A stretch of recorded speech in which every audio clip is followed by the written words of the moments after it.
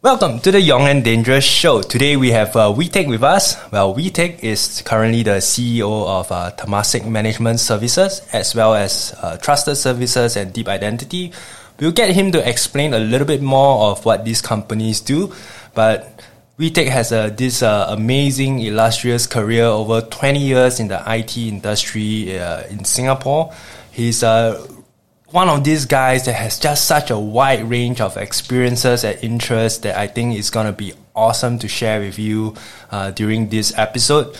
So without going too much longer into things that I do not know, why not we get Teck to do a short bio and introduce to us who he is and what he's about. Well, thank you very much. It's a pleasure to be here in your show. I think it's so interesting to share what's happening in Singapore technology and, maybe share some of my experience. And in short, I always think of myself as a teacher, actually, surprisingly, although I'm in the IT business for many, many years. Was a consultant working in Accenture for, close to 20 years. Was a PwC technology partner for about 3 years. Worked in UOB as a head of wholesale IT for about close to 3 years as well. And now I'm running, 3 companies. But primarily my role is with Trusted Services.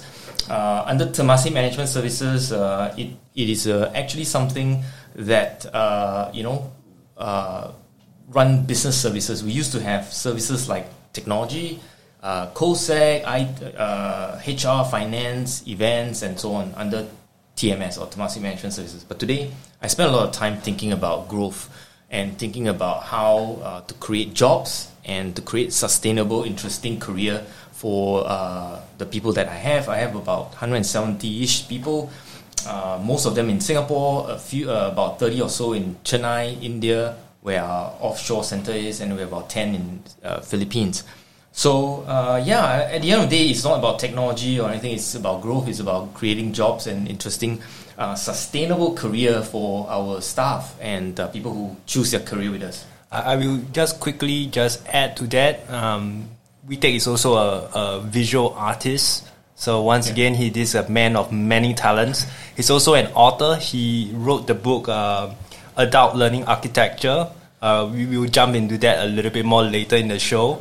He was also the adjunct associate professor at NUS for 5 years. Yeah. You were teaching software architecture. Very interesting. So as you can tell, this guy has been there, has done that, and he has so many lessons that we can try to tap on. Well, I'm happy to share. All the nonsense, I call it nonsense, are part of what enrich one's life, isn't it? I mean, you have your day job, in quote, and then on the side, if you want to be creative, you have to think about, either visual arts, playing the piano, or maybe photography, or, things that are not your everyday work, 9 to 5 type stuff. So I chose visual art in 2012. I took a year off work. I had a sabbatical, if you like, mid-career. After 20 years, I pat myself on the back and I took a year off work and I decided, I'll be a visual artist for a year. And that enriched my life. So incredible. I got so many friends today that I can call anywhere in the world with all the links on my Instagram, my Facebook. I pretty much can land in most major city and now have friends coming out to sketch and paint with me. So that really enriched my life. I can't recommend it enough, actually. Yeah, so we'll dive into your double life as a visual artist in a little bit later. Sure. But so let's bring our conversation back to technology, and because you have this very deep history being in the industry, not just like a 5-10 year. You were in there for like 20 years. Almost right now, yeah. You started your life as a consultant in Accenture. I was a programmer, actually. Oh, programmer, sorry. Yeah, for the first 5 years I was programming. Programming, like actually in the weeds, doing the technology. And then you've seen this space evolve in the last 20 years. And now as a CEO of a very important backbone company for our country, I would like to get a bit of flavor on maybe a quick kind of breakdown on what you've seen come and go, and where are we now in this whole grand scheme of things. Very, very complex question, clearly, right? Number one, I would say that the speed of change is speeding up. So the accelerating change is here to stay, and that's scary because when I was growing up as a programmer, I would read books like Bible on C++, those books that you get on, you could find it in the bookshop. or you read blogs, right? Because those days there's no YouTube, right? We're talking about 20 plus years ago. And you see today, if you want to learn something, you don't learn it and then you code it. You actually decide that you're going to do some coding, and then you go to YouTube, you go to some of the online training courses, and you get it just in time, and you get the skills you need, and you code it. Because the algorithm don't change, but the methods and technique and the language would have changed, right? So technology is actually accelerating, and the brands that we used to see like BlackBerry and Nokia, and they all get massive disruption. So the closer you are to technology, the faster it spin, unfortunately, right? So that's number one. We're seeing the speed up of technology. And I think Singapore is trying to catch up to that game. We used to do very well with all our technology investment, but I think we're still doing reasonably okay, but I think that it could be much improved approach to how we look at technology. Because a lot of other countries are also looking at it, and some of them are doing really, really well, right? So the second thing is that we see a move from traditional brick and mortar to movement of data. We just talk about it. Data is a new oil cliche. But the reality is that it's just not just data, it's how you harness the power of data. So we see it in AI, we see it in the way next action in marketing, and it's amazing how YouTube uses data to drive the viewership of YouTube itself. So data is the essence of business. That's how you're going to harness and build. And all the debate with Facebook and Google about news is all about data at the end of the day, right? It's not about brick and mortar anymore. So data, change, accelerating change, data. And the third one I would say is like customer experience. It's everything now, right? When we were growing up, we actually don't really design for customer experience. We design a system that works internally. We shove it down the customer's throat. Whatever it works, doesn't work, we deal with the complaints, right? But with customer experience today, it's everything. We were just talking about it just now, like Apple's Watch version 1 wasn't really, really good. Version 6, whatever, it's conquering the world, right? So if you are able to take data, you harness the power of what you get from the data and you act on it, the second version will be twice better. The third version will be 4 times better, and it's exponentially better each time. And your competitors can't keep up because the data that you're harnessing is just amazing. I think this boils down to the speed of the iterative loops that all these technology firms are running around in the world right now. Absolutely. Right? There's the ODA loop, right? Observe, orient, decide, and act. It came from military, but yes, absolutely. That's and it's flying faster and faster and faster. So I always tell organizations that I work with that the essence is not to build the technology. It's not like I need an app or platform and that's it. No, it's actually looking at your organization and see how you're organized in order to take advantage of this ODA loop. If you cannot repeat the loop across all your product lines and services, you have no chance of competing with the global best player. I mean, you look at a Chinese company, that's how they operate. They take data, they operate. Not because they just want to take the data and do something. It's understanding how it creates new product. And that loop is a constant loop, right? And focusing on this, I think you wrote on one of your articles on LinkedIn, software is hard. It's like these Chinese companies that are running their code refactoring. Code refactoring, for those who are not in the industry, it just kind of means being willing to tear everything apart and then rebuild, right? So it's a massive undertaking, right? And they are willing to do it on a 12-month schedule, whereas usual companies are running like a 18, 24-month cycle, or even longer, right? And then it just shows there is no space for people to just sit on their comfortable, where they are at right now, because someone's coming for your lunch fast. Correct. So I have a couple of thoughts on that. Actually, one is that we used to protect our IP, and we think IP protection is like paramount and so on. Actually, it's less important in my mind, because if you know how to build a software, you can build it 100 ways. So it's very hard to protect IP when you can build something and you know how to build something in 100 ways, right? You can protect the route to get to that IP 1, 2, 3. It costs a lot of money to protect an IP, right? So my view is, if you know how to build something, and the next iteration you can improve the code, and you can improve the code after about 4 or 5, your code gets tangled up and becomes messy. But if you know how to build the next version, you can demolish all your code and can you rebuild. Because the tools today to rebuild code is actually very straightforward and much easier. And if you know how to architect it cleanly, then you don't really need to have your old code anymore. You just go ahead and build some stuff like new one. It's like Apple, actually.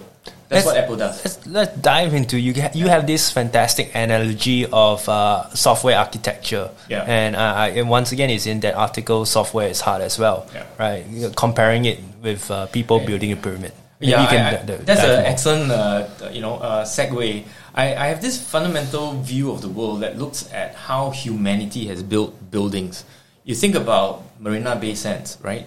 I suppose when that was conceptualized and someone was sitting with the architect, they could punch in using the building, software. It would tell you how many bricks, how long it would take, how much it would cost. Projecting for changes to the brick and sand costs and whatever it is, right? Labor costs.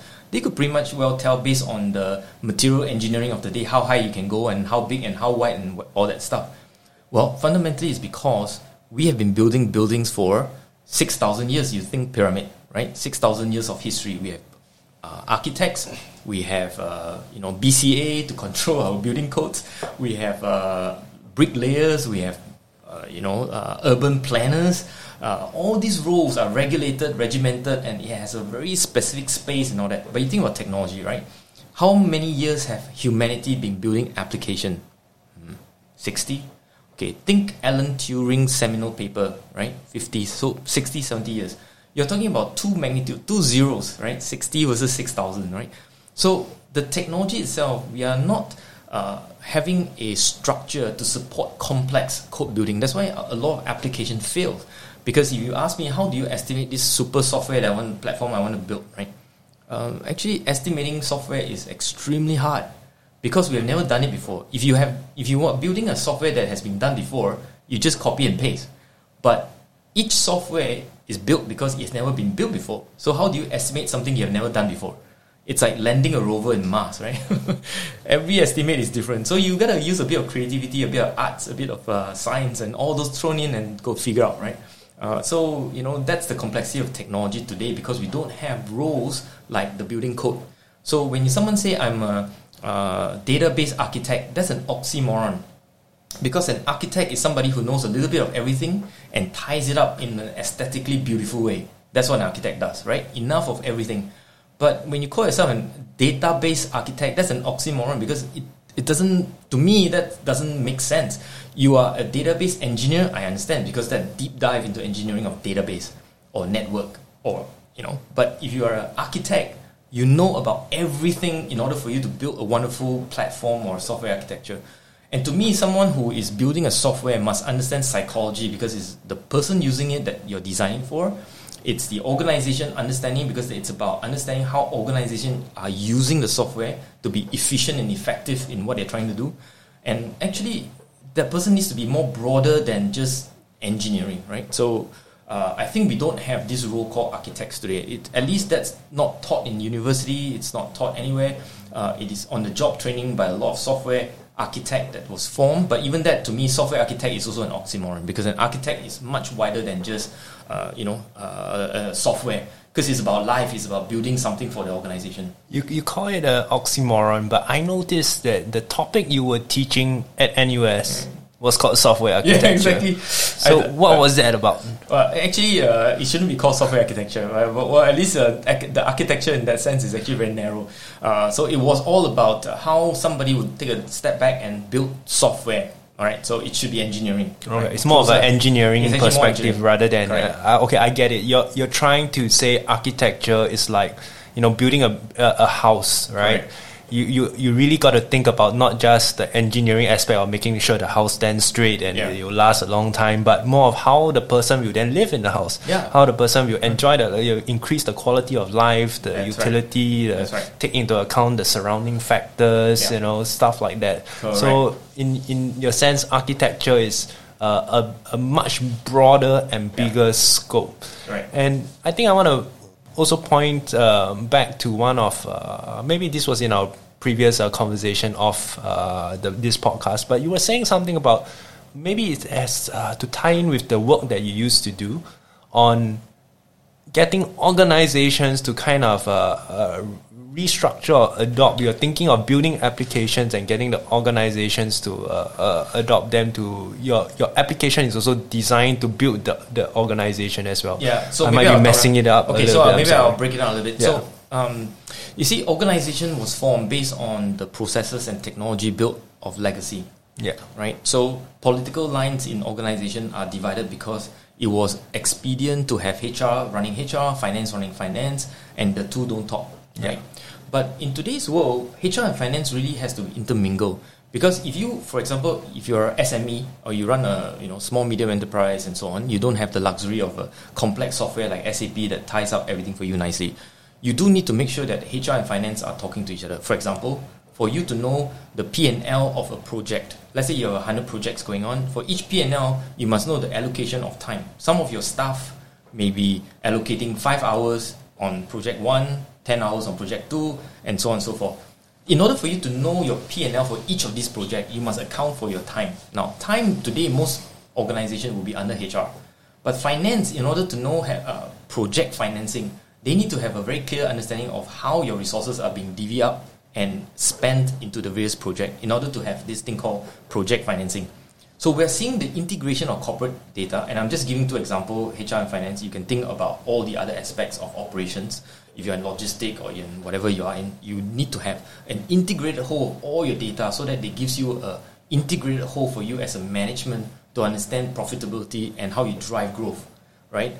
So we are seeing this problem where data are siloed because of legacy, but in the future, I see everything needs to be integrated so that we become more holistic and effective in the way we manage our data. And data drives growth, as we know. Yeah. So what would you say for the state of Singapore in this kind of thing relative to what you're seeing in global and best in class kind of thing? Where do you think majority of the Singapore companies are at, and where is the biggest gap that you see? I think we are still coming out of thinking about SAP implementation, ERP, right? We are at the tail end where, sorry to my SAP friends, no, I'm not disservice. They still have a advantage of running very large SAP system and so on, right? But I'm saying the thinking now needs to shift to closer to customer experience, closer to data, closer to how the data is being used in a for business and how they are driven at the market itself, right? ERP is actually just the hygiene factor, if you like. You need to get it right, or the core needs to get right. For Singapore, I see we are just coming off the tail end of people waking up to the fact that we are now needing to think about customer experience, data, and so on. I see very large organizations starting to shift that, but they are still, in the midst of trying to wrap up their ERP implementation, or they are trying to wrap up some of their legacy issues, and so on and so forth. So there's this transition. We are actually in a transition period for sure. That is how I would describe it.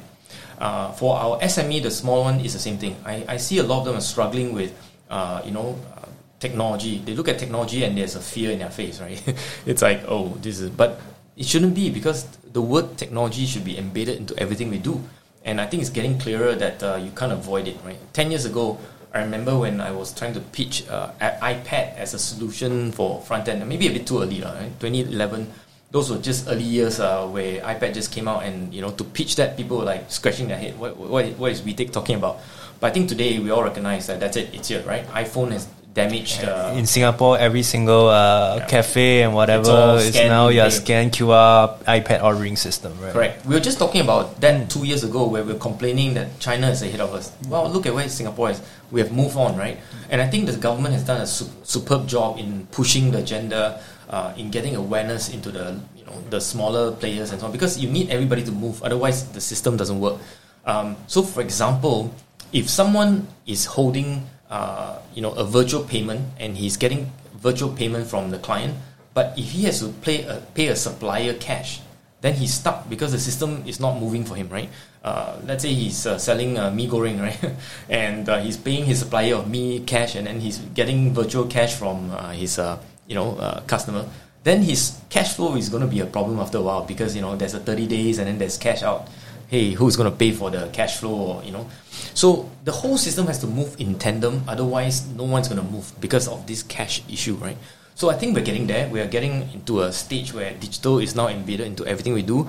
I still have taxi that doesn't take, but most by large today kind of move on to that level. So I think we're getting there. Society, I think, will move to it's almost like a network effect, right? Correct. Like COVID kind of forced a change into everyone, and once the adoption rate got high enough, everybody then had to adopt it. Correct. So let me ask you a question, like, based on what would you say to the CEO of a sizable company on how he should be thinking about the IT and technology implementation now looking ahead with what you're seeing now? Yeah, I think I was just looking at the state of technology, right? To turn on emails, for example, 20 years ago was a nightmarish. If you have ever been an email administrator, you know, you get complaints, you deal with all those issues, you know, running your own server, and anything can be wrong, from network to application issues to,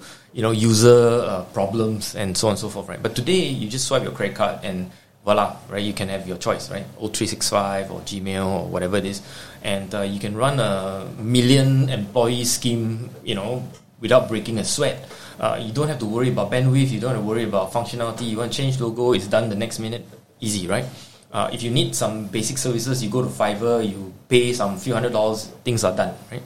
So the state of technology, although it's been very fast and it's bad for some businesses, but it's been tremendous boost to productivity for all the other sort of people that rely on technology to operate. So I would say to the CEO, I say you got to rethink technology and how it benefits you and what differentiation that it will give you. I like to say localization is the new globalization. 20 years ago, everybody tried to develop based on, let's say, a standard, you know, global structure. Today, you got to think about localization. What localization will give you an edge, right? You can apply, let's say, a global HR system, but if it doesn't calculate CPF, then you need two systems, right? But if you go for a local system that is almost world-class, 90% or 80%, and it does CPF, well, maybe that's the one you need to consider, right? So again, buy local, you know, because it has got integration to Accra or the local banks, or maybe it has SingPass. We're about to launch a new product that basically will differentiate itself by having SingPass.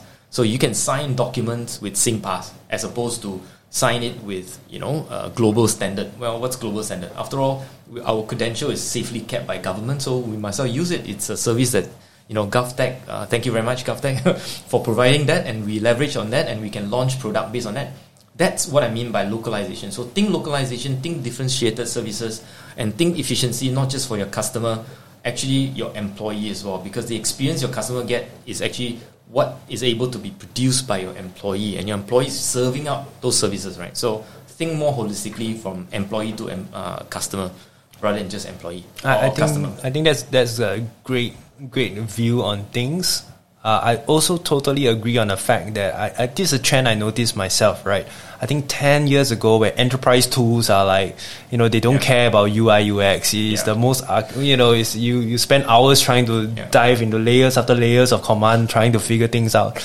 And then you have this new generation of software, right? CRM like HubSpot, Zoho, that kind, which kind of, they really polish it, where even though it's like a back-end software, it is now easy to use. They remove the friction and stuff like that, and then it is it then speeds up the adoption rate that your rank and file will be able to use, and then that really drives that productivity forward as well. Absolutely. So for the CEO, sorry, I was just going to add that it's all about developing the people ultimately. I think for me, even as a CEO of the company, I'm thinking about how I can develop my staff to become more productive, and they are willing to take on more responsibility through continual improvement, right? And hence the reason why I wrote the book as well, because I actually think the problem of the 21st century, it's about the ability to learn, right? Not just I know something, but the fact that I know how I am going to take the next step to learn the next thing, right? That is so much more important than you know something today, because what you know today is probably going to be obsolete tomorrow.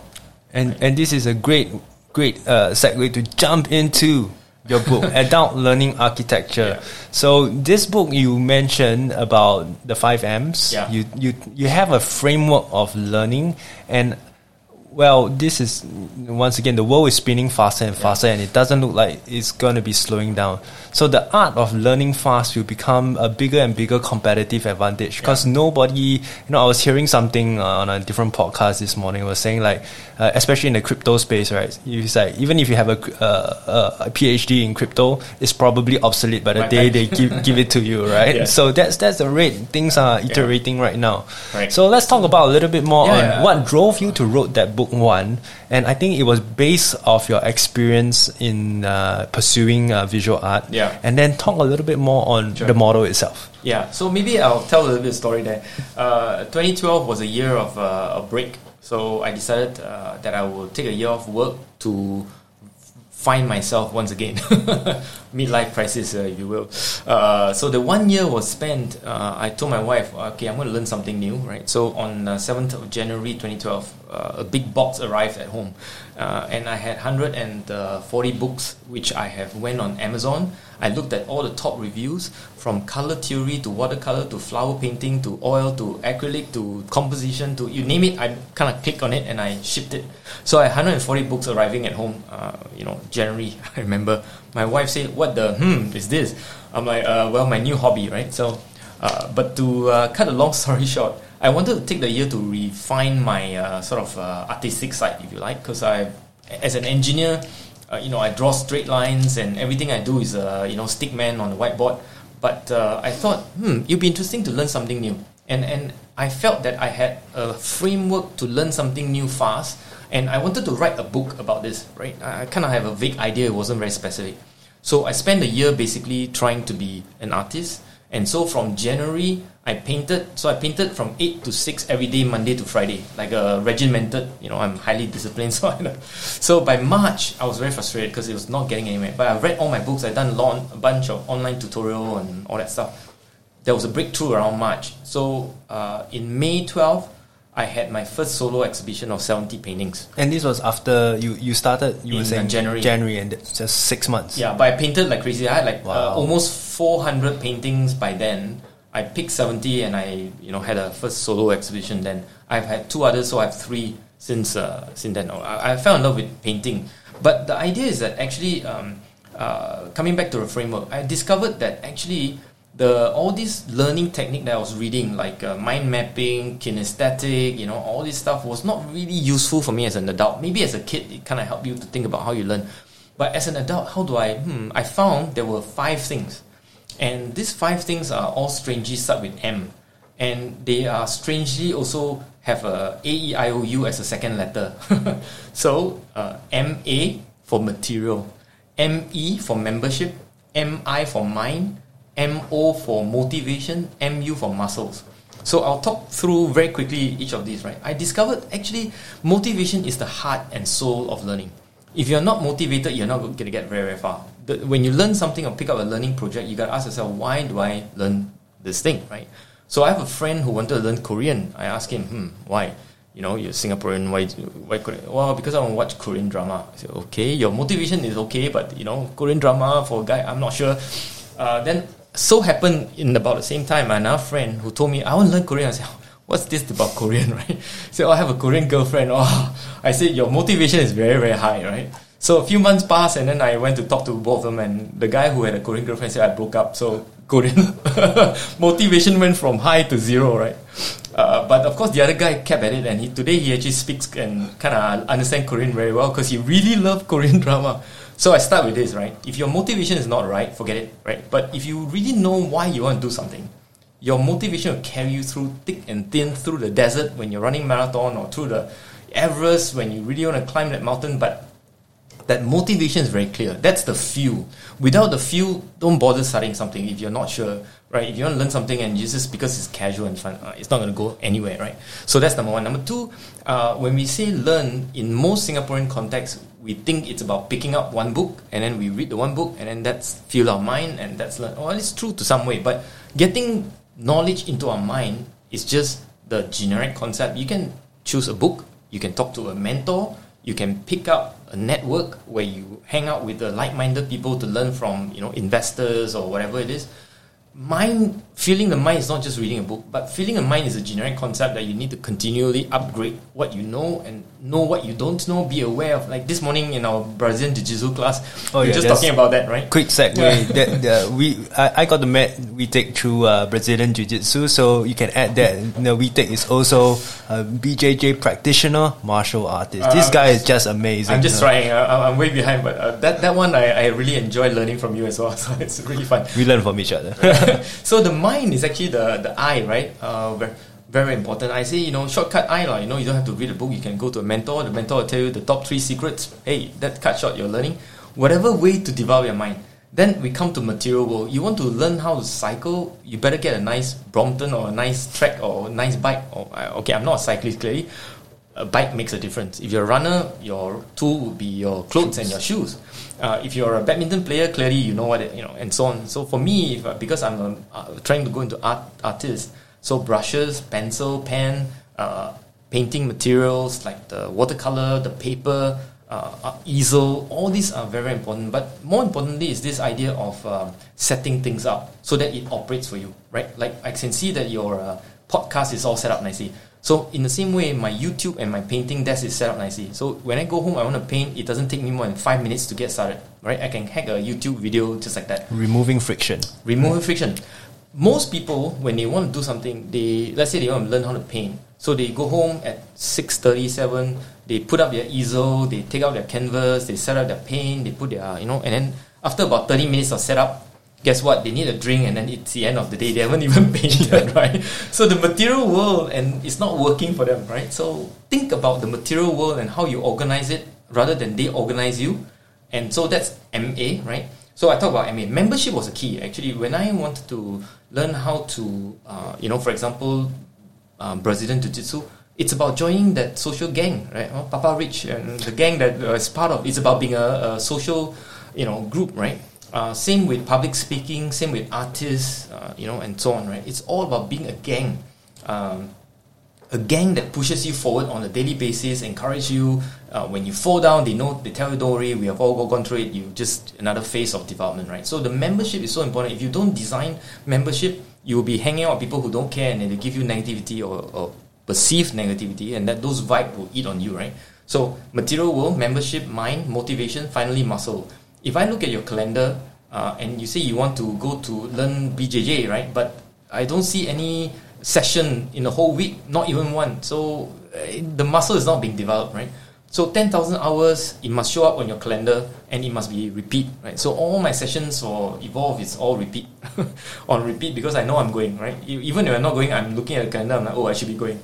So I'm being forced in a way to plan in a very disciplined way around these 5 things. So as an adult, I realized that this is the model that you need to have. You take a step back, you look at, am I developing my material? Am I developing my membership? Am I developing my mind? What is my motivation to push me forward? And what's my muscle and my calendar that shows that my muscle is being developed? All these is what an adult can take a step back and evaluate and drive. That's my model actually in terms of learning. It's not kinesthetic, anesthetic, or mind mapping. Those are very micro and tactical. That's like tactical. This is more strategic, execution.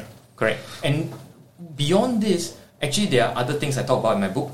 It's about simplicity. Ultimately, right, as a practitioner of a martial art, you actually don't remember anything. You've forgotten. So the stages are: you don't know what you don't know. You know what you don't know. You know what you know, and then you forget what you know. That's the ultimate. Because when you walk, you don't think about which left, right feet you're walking. Or when you're in a sparring, you don't think about which hand. You are just sparring, right? It's you. So if you're a leader, you shouldn't be thinking about what should I be saying or what should I be doing. You lead, because that's what you are. You have achieved the nirvana of learning. You arrive there and you say, I'm leading. Or you speak, or whatever that you choose to do in your career. I think you ultimately need to get to mastery. And mastery to me is about forgetting. And not that you don't know, but you're forgetting that it's like walking. You're cycling, you are leading, you are singing, whatever it is that you want to do, right? So that, to me, is the adult learning architecture, in a way. I like the word architecture a lot. So, and in that sense, you are the architect of your own learning, and you decide what are the syllabus that you design, right? And that, to me, is actually very key. And we need these skills in every aspect of our life, and especially in 21st century when things are thrown at us at such speed. Everyone needs to have the ability to take a step back and learn, design their own learning and move forward, without which we'll be stuck in the 20th century. I always love this quote from Bruce Lee. I'm not sure if you heard it, right? Like, flowing water never goes stale, or something like that. Yeah, once again, I might be butchering the quote again, but that's the thing. I think I absolutely agree with you. Yeah. And this world that we're living in, like, being able to learn and relearn, and more importantly, unlearn things that are not correct or has simply just expired. Yeah. Because the world is changing faster and faster, that if you don't have the ability to unlearn and then relearn, don't stick to old dogmas, don't do things because it's been done 1,000 times. So guess what? The 1,001th time might totally be different, and you blown yourself out because you stuck to old dogma. Yeah, absolutely. Right? The black swan, right? Yeah, Okay. exactly. Yeah. So I think it's a wonderful way that you've broken it down to these few elements that we can so-called architect our own kind of learning. And let me just double click and delve in a little bit on one of the things you mentioned on leadership. Yeah. So, as a CEO, has gone through different companies in your tenure and having to lead a team.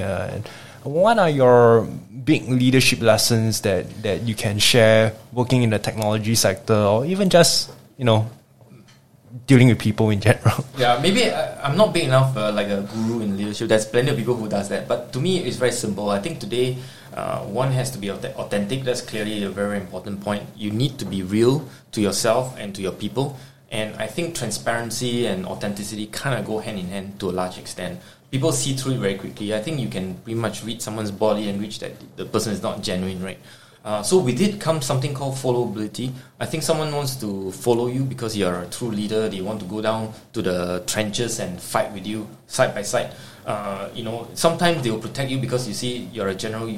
They do have to protect you to some extent, but sometimes they expect you to be down there with them in the trenches, right? So authentic leadership comes from someone who wants to follow you, or followability. I think that's the word. I see leaders who, if they move to another organization, no one else wants to follow the person, right? It's like, that leader, I never go and follow. Then, there's no attraction to, my sense is there's a need to create a vision that people want to go, where people will follow you. And I think in the past, it was kind of like putting fire in the butt. I think tomorrow it's about putting fire in the heart, right? You want someone to be burned up with this passion to say, okay, I see your vision, I see where you're trying to go, and I think I have a future in that. Let's go, right? Yeah. So what's your vision and what's your message? And for you guys out there, you can also find WeTake on YouTube. What's the channel name? Just WeTake. It's WeTake, right? Today it's just art, but hopefully I'll put more management stuff in the future. I will update you guys when we get more of WeTake on the management front. And this art front is really interesting as well, so do go take a look. So but maybe share with us, what's your vision that you are seeing now, and what are you trying to push? I think quite aligned to what my chairman and I discuss, and we have lunch regularly, we talk about it. I think that it's time for Singapore company to become world-class, leading in a way that creates a presence in the world. We do have companies like that today already, but I think in the information technology world and the IT world, it's still somewhat lacking, I would say. We still don't have the sort of company that are going global. If you see some of the Israelis company, they have done really, really well. They've gone global, and you follow some of the cybersecurity and so on, they've done really, really well. We still don't have a lot of that. We have a lot of startup in Singapore. We kind of fizzle out at some stage where we could not really get it beyond call it a death valley, right? After Series A or something like that. It's like, boom, it just come down. It gets eaten up by other company. And why can't we gobble up other companies and we become the global behemoths that we should? And I think Singapore is well poised for that. We have all the talent. We have all the tech talent. We have the government support in terms of all the grant that you can think of, and you have all these large companies that actually could actually support you in the growth alongside their own growth, right? I mean, Singapore has so many global companies, the banks, the sector, the engineering sector like Subarna Jurong, and even real estate like CapitaLand. We have all these great big companies in Singapore. IT, we need that now. I think that's where I'm thinking that probably that's where I want to go. So that's really the direction and the vision. And I think if we can create jobs for local Singaporean, or even create a sort of a place for regional skills to come and work for us, building this Singapore Inc. Fantastic. That's the vision. So what's missing in this, the missing pieces that will build this Singapore Inc. 2020 and beyond, like 2021, the next big Singapore Inc. 2.0, or is it 3.0? I can't remember. The next generation, the next iteration, basically. Yeah, I think the key really is to have working parts all coming together. We do have great education, we have great tertiary institutes, we have great organizations that are going global. Now, for the IT part, we need to assemble this into a working whole, right? They are all disparate today. They are all individual working well on its own, but our graduates comes out and they work for the big company like Google and Facebook, right? But what about the Singapore high-tech tech companies, right? Where are they? Why should it be just the Google and the Facebook that our youngsters want to work? But all these other Singapore Inc. could be the landing spot where they can build career. So I think the answer lies in, can we provide a great career? Can we give the locals kids, when they come in from junior rank, give them a world-class career at the end, right? At the end of the funnel, right? So all this is the whole. It's not just technology, building great technology, but it's actually building a great company, and with a Singapore core that actually takes us out into the world and conquer it, which I think we are more than capable of doing. So that's the vision, right? So I'm excited about it, and I think my people are relatively excited about it. But the operationalizing of it, of course, it's hard work. It's going to be, a massive building of the organization, lots of sweat and tears, and there'll be some failures along the way. We will all learn through it, and my team is actually quite excited about doing this. So I've assembled quite a nice team, and I think people who have joined us understand where we're going is quite excited about it. It's not an easy journey by all means, but I think we're up against the challenge, and we have good backing. So let's see. Yeah, I am definitely more confident on the next iteration of Singapore Inc. hearing it from you that we are moving in that direction. Yeah. We are definitely moving in that direction, and I'm confident the support and backing is there. So now we just need to find the missing jigsaw, and like I said, the jigsaw are in different places. Put it together, assemble it, and I think people can see that it's time. What would you advise, or would you say to the young 20-something? Because I noticed you were saying that this is also about the talented young Singaporeans that come up, right? Wanting to choose to contribute and build their skill sets and career in this sector and industry. This is not so much on a specific question, but more on like a general advice for people looking to develop themselves in this space. Let's say they just came out of university or still in their university looking at a second hustle, what will you say to them? I think especially for those who are just coming out to work right off the tertiary education, my advice is optimize the ability to learn new skills, including soft skills. So if you're in tech, then make sure you're balanced with soft skills, with some of the other creative skills that you will need. If you are in the soft management side of things, or you might want to consider understanding a bit more tech and so on, right? But ultimately, if you look at a career curve, I see most of my peers, from 30 years ago when we graduated, some of them go straight line, and then after that they taper off because they optimize pay when it first came out, right? So for 30% more, they go into sales or general management. Not that anything wrong with that. There's also a lot of learning there as well. But if you want to go long and far in, let's say, a technology field or a technical field, you do need to make sure that your underpinning of the skills is real. And so now, as I sit as a CEO, I have my 5 years of programming, and and when an application salesperson come and talk to me, I actually understand a lot more than the person. They can't smoke you. Well, they can't really smoke me, and I will also be able to make judgment call on technology more effectively and accurately. I suppose that's the insight that I have. So in the same way, if you want to be a leader in the future, you got to make sure you are all-rounded, but optimize skills learning, not just optimize pay. For less pay, go for the opportunity that you can learn way more, because that carries you into 10, 15, 20 years, and you will find that your career is still going up, right? And your pay will correspondingly go up in that sense. So optimize that. So that's the advice for people who are coming out. I suppose that's the key to optimizing career in the long run. I know it's hard because as you come out and you may have financial obligations, so you always optimize the 20% difference, and you say, oh, but that is paying.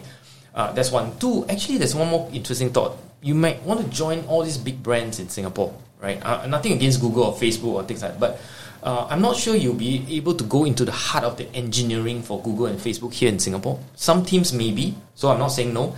But if the role is more general, like managing of partnering or sales, I would say think twice, even though if they pay more, because the first few years of a career is your only opportunity to get your teeth into real tech, real hardcore stuff, right? And even though you may not be paid more, but those experience eventually when you become sales or general management will carry you so much more further down the road than say if you have just kept on doing sales and then go to the next sales and eventually you taper off at a certain level, which is not many will make it into the big sales, so to speak. Yeah. So what about for the people who are looking to build the next giants, to build the next iteration of these global companies in Singapore? Yeah. What are the areas that you think should one be looking at, and what do you think they aren't doing enough? Yeah, so my thoughts around startup or companies that are trying to create product or services is this idea that it's not about building the technology itself, but building an organization that can take iterative approach to developing the next cycle. I mean, we come back to talking about Apple in the first generation, right? It wasn't very good, but Apple know they have an organization that will take iteration to the max. So for a startup or a CEO or a young small company, you want to think about, how am I creating my organization so that the feedback loop is working? My first product may bomb, may not do so well, or maybe it's doing okay, but it doesn't. But the second product, how are we taking the customer feedback, and what is the actionable item or service product changes that will create the next iteration to be so much better than the first, right? If you keep doing this, you have a chance to play at a global level, because then you are about competing the same stage as Tencent, Alibaba, Apple, and so on and so forth, right? That is the difference between focusing on the tech versus focusing on the organization that creates repeatability, right? That's the difference. I think Singapore, we're still having small shops that look at just, I have this, first version, and after that, kind of fizzles off because you see first version and then you have a small tweak after that. But you look at Apple, they are not small tweak. First, second, third, fourth, you will see massive improvement. And how did they know how to make those improvements? Data. How do they know? Customer experience. How do they know? It's all this organization set up that allows them to do it. This is the difference between global and small company, I think. And I think this point that you made, I was just thinking, is so relevant from an individual perspective to a company perspective. Yeah. It's the guy that can iterate, that can fly the tighter Oda loop, that wins in the end. Because this guy is just going to go at it again and again. And the only way to actually learn how to do something is to go and do something. It's by doing it. It's by doing it. There's no shortcuts to this. There is no whatever. The next great company in the world starts from one man and an idea, going around doing it and iterating the heck out of it. Actually, your point is valid, right? In the sense that if I give you a book on painting and you read front to back, back to front, middle to the side and whatever, and you understand every single word, you memorize every page, then I give you a paintbrush, some paint and a paper. I say, paint me something. Well, you read the painting book. Can you paint? I'm not sure, right? That's two different things altogether. So my mental knowledge and the muscle knowledge is two different things. So don't just sit and read a book front to back. You actually have to read a bit, try it, come back and read a bit more, try it. I think this problem is called the understanding of the meaning of the word, right? So when my daughter was young, I used to try to make her understand the word. So for example, the word hungry. When kids doesn't want to eat, you just try to feed them, force feed them and so on. But maybe you should teach them the word hungry. Leave them alone. At the end of the night before they go to sleep, say, Papa, I'm hungry, or Mama, I'm hungry. Now you know the word hungry. We told you, you'll be hungry if you don't eat. Today, no food. You'll be hungry for the rest of the night. Sorry, here's water, you drink it, go sleep. Tomorrow, dinner come along, you say, Daughter, you better eat, you'll be hungry. The word hungry has a different meaning because the first time she didn't understand the word hungry. Now she understands the word hungry. So what I'm trying to say is that we can read the word blockchain, AI, all these cool technology words. Do you understand it? How do you understand it? Because you read it on LinkedIn or some books or whatever? Okay, alright, you just like my daughter who still don't understand it. I will let you understand it. Well, the only way you understand it is try and fail or try and succeed, right? So when you fully understand what blockchain or AI truly meant, it is revolutionizing your business. But if it doesn't, maybe it's not because you didn't use it right. It's because you didn't understand the word AI. That could be the answer. I don't know. Maybe it's not. I don't know, right? But that, to me, sounds like a very plausible hypothesis to explain why everybody has the hype, but nobody is succeeding. You said the hype is there, and that's what I kind of shared with you earlier in our conversation, right? And that's what I kind of observe a little bit as well, which is the hype is there, people talk about it, they throw out these big terms, and they're gonna, they're gonna get their organization to pivot into this and that, and they're gonna have this to underpin, and then it's like, and then you really double click and delve into like what are they doing? It's like, there's a lot of talk, but I don't see anything. It's all marketing. Yeah, I don't see anything actually coming out in their product line or their whatever. We're seeing too many of that. Yeah. Unfortunately, I personally think that's a problem. Actually, that's an issue, but it's a long story. So it's up for another day. So let's kind of like pull back on a much higher level and maybe a more philosophical kind of outlook on all this. I think you've had. Thank you for sharing so many valuable lessons, and I'm not sure if you guys are getting this, but there are actually a lot of very deep wisdom into some of the things he's saying. This is something definitely I'll go back and re-listen again myself as well. What would you say is something that you would tell yourself or advise yourself 20, 25 years ago, now with the volume of experience and all these wonderful stories you have?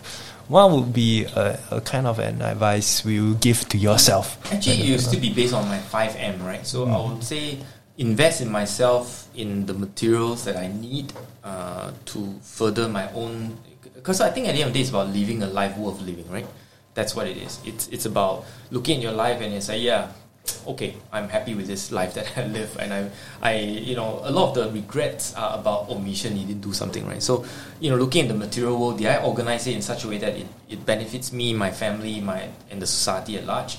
The membership, did I have my right membership to encourage me and for me to encourage them in a way that we can both encourage each other to continue a life of growth, right? Did I develop the mind to my best ability so that I'm like always constantly being the best of who I am and not just take but also give, right? So that's why I start by saying I actually think of myself as a teacher because I just love to teach. And to me, if I can die in my tombstone, I say he was a good teacher. That's good enough for me, right? It's a life worth living because I impart some of my knowledge and I think people benefit, and that's amazing, right? Motivation, what drives me is so that if the world becomes a better place because of me, good enough. I don't have to be miles good, just better in a way. I think that's good enough. And finally, of course, muscle, that I have actually had the discipline to do what I say I'll do, and I'm actually doing it, not just and be authentic around it. So I think this really is just what drives me on a daily basis. I think just be a better person. I'm not measuring myself to anybody else, but I'm measuring me to my yesterday. Did I improve we take today than say 25th of February to 24th of February? Did I increase it somewhat? That I learn a bit more BJJ skills? Did I improve my knowledge in some way? Do I share my wisdom in some way? Or do I touch someone's life in some way? That, I think, is a life worth living. Just incremental, micro step every day. And that's a wonderful way to end off this conversation. Thank you so much for sharing your time with us down here. There are really so much gems in there, and I hope to have you back someday where we can then delve into a little bit more technical bits or certain lessons that you have, because I know you write on LinkedIn, you have your YouTube channel, the next one's coming up soon. Where can people find you online if they want to, and then follow your work? Well, plenty of place. LinkedIn, you can follow me on the Instagram, which is the easy one. So Instagram, what's your handle? Also, we take, just look for me, WHEETCK. Take, and it's once again spelled WHEETECK. Yes, perfect. And YouTube, same thing, we take.